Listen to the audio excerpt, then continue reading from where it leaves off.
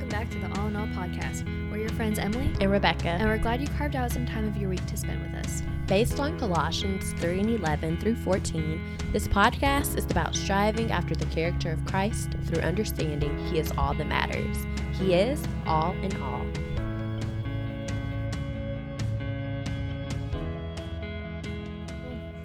So welcome back, guys. We are glad you're here with us today. Here with us with air quotes because obviously we're not in the same place. But we are excited after our month-long break of resting and praying and just kind of seeing where the Lord wanted to take us. We landed on this series that we're starting today. Yeah. So don't think we just left you guys like dry. We brought back some stuff with us. We prayed on this. We equipped for this. We prepared for this, which is the title of our series, Preparing For. So we're just diving into different topics. We're going to be preparing for dating today. And then in the other weeks, we're going to talk about how we can prepare for our future careers and just other things that God has in store for us. I'm really excited. I'm really excited. Yes, great. So though that break was well needed, we're back. We're back and better. Back. In Jesus' name. Absolutely. So with that being said, today we are going to be talking about preparing for dating. And we feel that this topic is important because self-improvement is key. When you're preparing for something, according to Google, preparing for something means you're getting ready for something, you're improving for something, you're trying to establish something. So you're, basically getting ready for it. And so I feel that with all this self-improvement talk, I may be ready to start some stuff. I might be ready to establish some stuff. What about you? Let's hope we're a little bit closer to the end goal.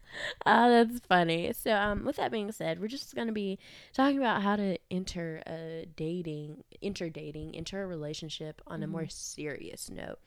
If you're anything like me, you're flirtatious. I'd flirt with a tree if it could talk, and I've mentioned that several times. But the key with the whole self-improvement, this is not just to learn how to take people more seriously and not to play with their emotions, but we're learning how to love in God's terms. We're learning what love is and how to be more equipped for that relationship so that you're not wasting your time and somebody else's time. So with that being said, let's dive into it. Yeah, totally. So one of the things to start is just that getting ready for or preparing for doesn't mean that you're there yet. Doesn't mean you have to have it all figured out. Doesn't mean that you even need to be on the course. You just need to find a compass and start to navigate to this course to then navigate to that goal. So we're not going to pretend like we have it all figured out, like we have it all put together, like everything's going to be great, because there are definitely things that we're learning and growing on as we're preparing that we can help also hopefully prepare you. Awesome. And so there are, as I mentioned before, we have a couple of scriptures for you guys, but for the first scripture, I do want to dive into 1 Corinthians 13 through, chapter 13, verses 4 through 8. I have this on my period earring, and many of you have heard it before. Even if you don't know where it's from, you've heard it. And it really says love is. So it goes down and say love is kind, love is patient. It's not going to be quick to envy. I'm not going to read it for you guys because they feel like I gave it to you. So you can read it on your own time and highlight it. But it's just saying all these things that love is. And I remember seeing a tweet back when I was in high school, and it was saying the person whom you're with, if you put their name in where love is, and you say blank is love, blank is kind, and they don't add up to that, you're probably in the wrong relationship. But I think what's equipped me more, or just trying to get ready for a relationship, I'm trying to put my name into that. Am I love? Am I patient? Am I kind? And sorry, listeners, I'm not really all those things yet. Right. Yeah, I'm getting ready. I am working on myself. I'm praying that God gives me the spirit of these things because I've been praying for a man. We have the ice cream truck. Oh my gosh, I was like, what is this music that's coming from outside your window? But I want somebody to love me as much as I love ice cream, okay? Heard that. But I'm trying to stick my name into all these things, you know, am I this, am I that? And I think then I'll know if I'm prepared for, if I'm ready for a relationship. But in the meantime, I'm equipping myself. I'm getting ready for these things. I'm trying to work on these things. I'm very distracted by this ice cream truck. Let me tell you that the beats have gotten so much more fire from the ice cream truck jingle you remember as a kid. I kind of want to put this on pause and go get some ice cream, It's but like, I mean, there was a beat drop just now. Like, I'm about this. oh my goodness, Emily, I'm so tickled. And you know, but I think that's such an important part of, like, if you need to do that self-evaluation before you're trying to enter into something, because one of my biggest pet peeves is just wasting time. I think it is the worst thing in the world. If I choose to waste my time, cool, that's fine. If something else wastes my time, or like, I'm gonna fight you. I just can't handle it, because I'm like that. I think time is the one thing in this world you can't get back. And so if someone's being disrespectful of your time, it shows how much they value you as a person. That is so good. Granted, I might just be putting too much weight on this, maybe, but I think one of the important things when we're considering dating is that we don't ever consider if the other person is wasting your time, or if the other person is, because you just think, oh, it's fine, it's cute, this is so good, we're gonna learn from this, which you will, but you learning might be hindering you from God's best. It might be standing in the way of your personal growth, of your personal healing, or like your actual life satisfaction. Absolutely. And I love that you said that. And I guess just to kind of throw this in there, I kind of struggle with I said this before. Emily had a scripture for it, which I think is so beautiful, because it was so profound. You were telling me how in the Bible it built up, like the miracles that Jesus did. Do you want to, before I go into that, I actually want you to speak on that, and then So one of the things that the Lord has kind of been showing me over the past couple of months is that improvement is continual, and improvement, so good. It shouldn't look exactly like the thing before it, but it should still resemble it. So in the Gospels, the first miracle Jesus does is turn water into wine. And people are like, oh, okay, that's cool, but like, I mean, okay, you know, but no one's really like blown away by it, because it's, I mean, like I said, it's cool, but I mean, like, really, I can go get some wine from the dollar store. And there are all of these things like Mio, like that water adding stuff turns water into kind of water juice stuff. So I mean, it's like, it was probably cool, and like, it was a miracle, but it wasn't like groundbreaking. But from there, then Jesus like parts the water and calms the water and has like all of these water miracles, and that's really impressive, right? Like, that's, who can calm a sea? Not this girl, not me. But I'd be like, thunder, shut up, and it would be like, like, it comes down a little harder. After he does all of the like the water miracles, granted not all of them, there are still more that are coming after, but then he moves into raising people from the dead. And I think it said I don't want to like quote this wrong, but I think it said that he raises at least 4 people from the dead, maybe, in the Gospels. Someone Google that and fact check me. But like, even then, after he's had his small miracle, after he's had his next size miracle, after he's had this pretty big miracle, like, people now trust him, and people are now expecting this from him, and he's showing that he's like gradually getting better. And so then, after he raises people from the dead, he himself raises from the dead in the ultimate miracle. So good. And so good. And it's so beautiful. Like, I love that, because you were saying it's a step up, it's a build up. So not only does that tie in to how, like, don't get me wrong, Jesus was awesome since birth. Let me quote that. But you see it's present in the Bible, the build up. Like, he even improved. And I will point this out, because this is, you know, really how we got to talking about it. I was telling Emily how I struggle. I love the build up to things. I love flirting with guys. I enjoy talking to them. But as soon as we kind of establish that we're together ordeal, or, you know, I kind of chicken out, or it's not as exciting to me. Now, I don't get bored easily, but it's not as exciting to me. And I once heard somebody say that if your feelings aren't growing toward that person, they're kind of like dwindling or whatever, like, maybe it's not the right relationship, because you should be, those sparks should, don't get me wrong, because you said after being married 40 years, you're like, okay, I'm sick of you. If you genuinely believe that marriage is for life, and you're going to spend the rest of your living, breathing moments on this earth with that person, those feelings are gonna have to go away at some point. Right. But I mean, even then, it should still be something that grows even over the years. And so I think for me, that's a key indicator for me to, you know, when I'm getting too far in with a guy, it's, you know, it kind of shows me like, hey, this is not it. If my feelings aren't growing, and I don't feel those sparks, you know, okay, y'all, this is my experience, because, you know, your experience may be totally different. That definitely may be who God ordained you to, you know, to be with. But for me, I'm speaking from my experience. And what we're telling you is also, like, we're going off, like, the biblical stuff. We're comparing it to what the Bible is, if that makes sense. But go ahead, Emily. I know you have a scripture for us, and I'm just over here yapping.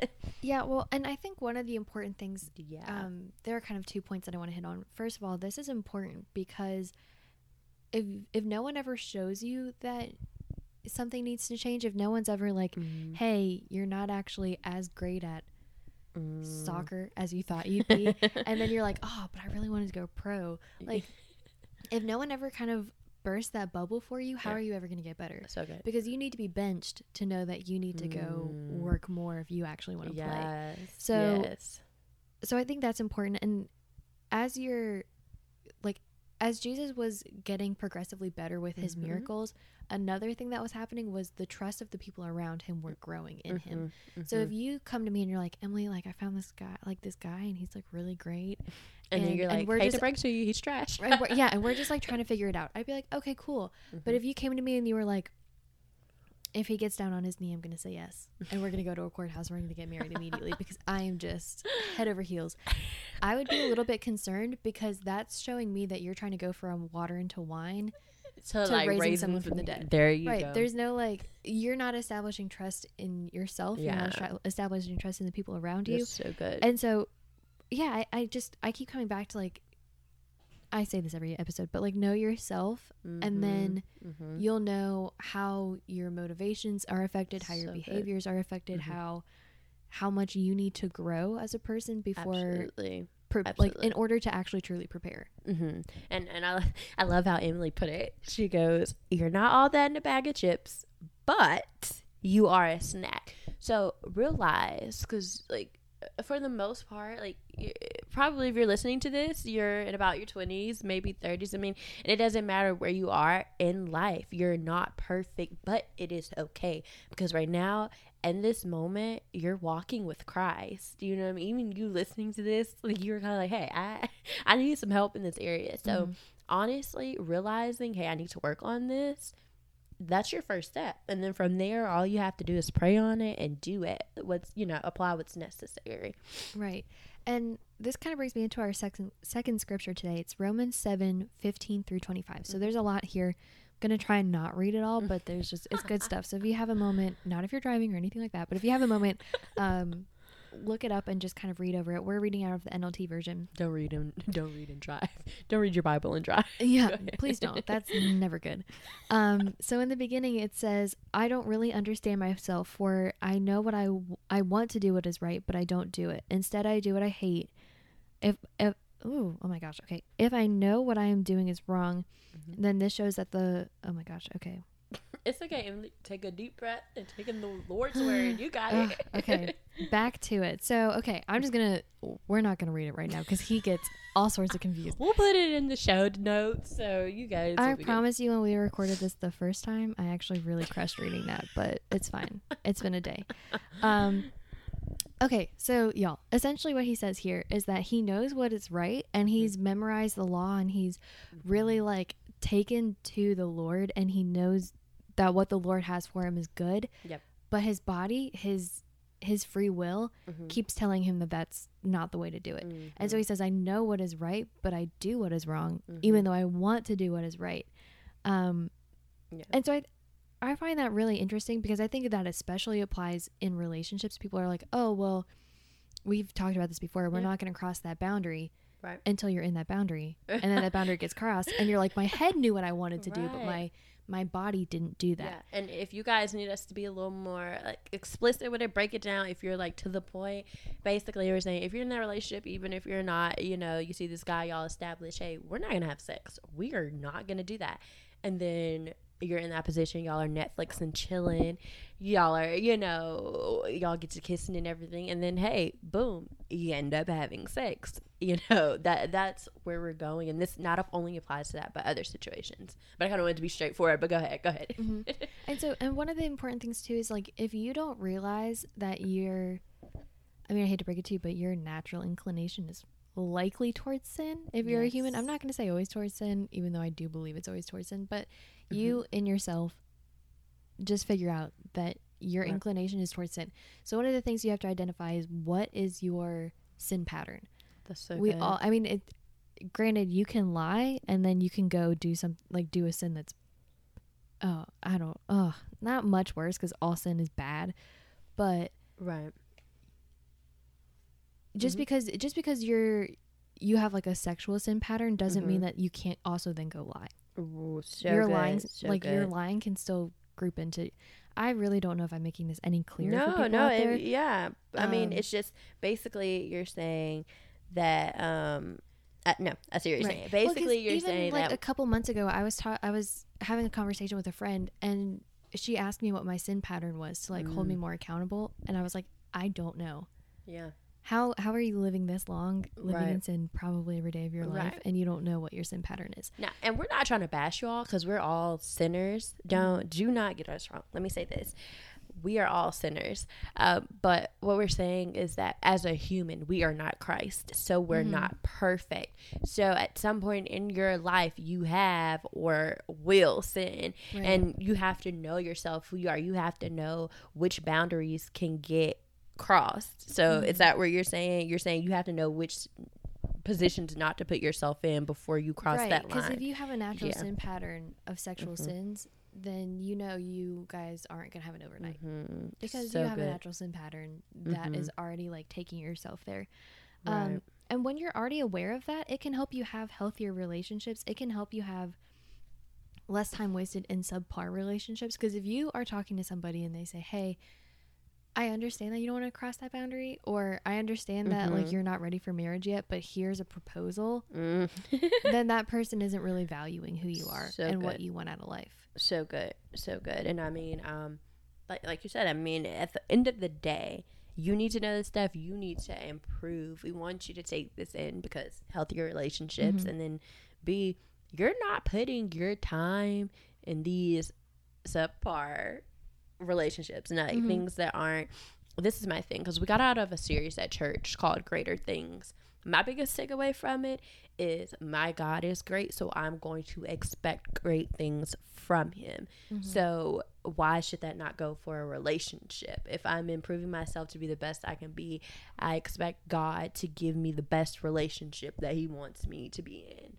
I mean, I hope that makes sense, but I feel that that's, at the end of the day, if you want to improve, that goes to show that I'm not doing this just for myself, but for like whoever God ordained me to be with. Yeah.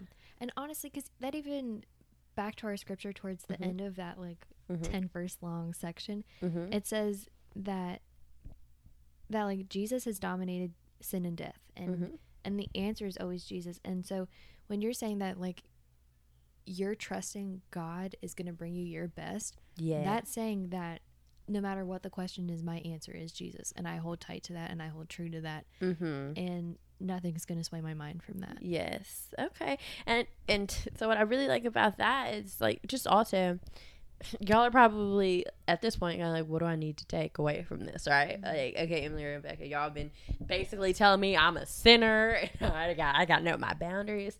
I think the thing is, you need to know whose you are, and you need to know who you are. You are and who you are. Yeah. So with that being summed up, you need to find your identity. Let me not say you need, because I'm speaking to a lot of y'all, and I need to preach this to myself. We need to know that we are children of the Most High. We need to know that Christ died on the cross for us because he loved us. We need to know that Christ was like, these people hate me, they treated me wrong, they killed me, but guess what, like, I'll show them, and he rose from the dead. So you need to know that power that was in Christ is in you. I need to know that. Emily probably needs to know that. But the point is, we need to know that God loves us. Christ loves us.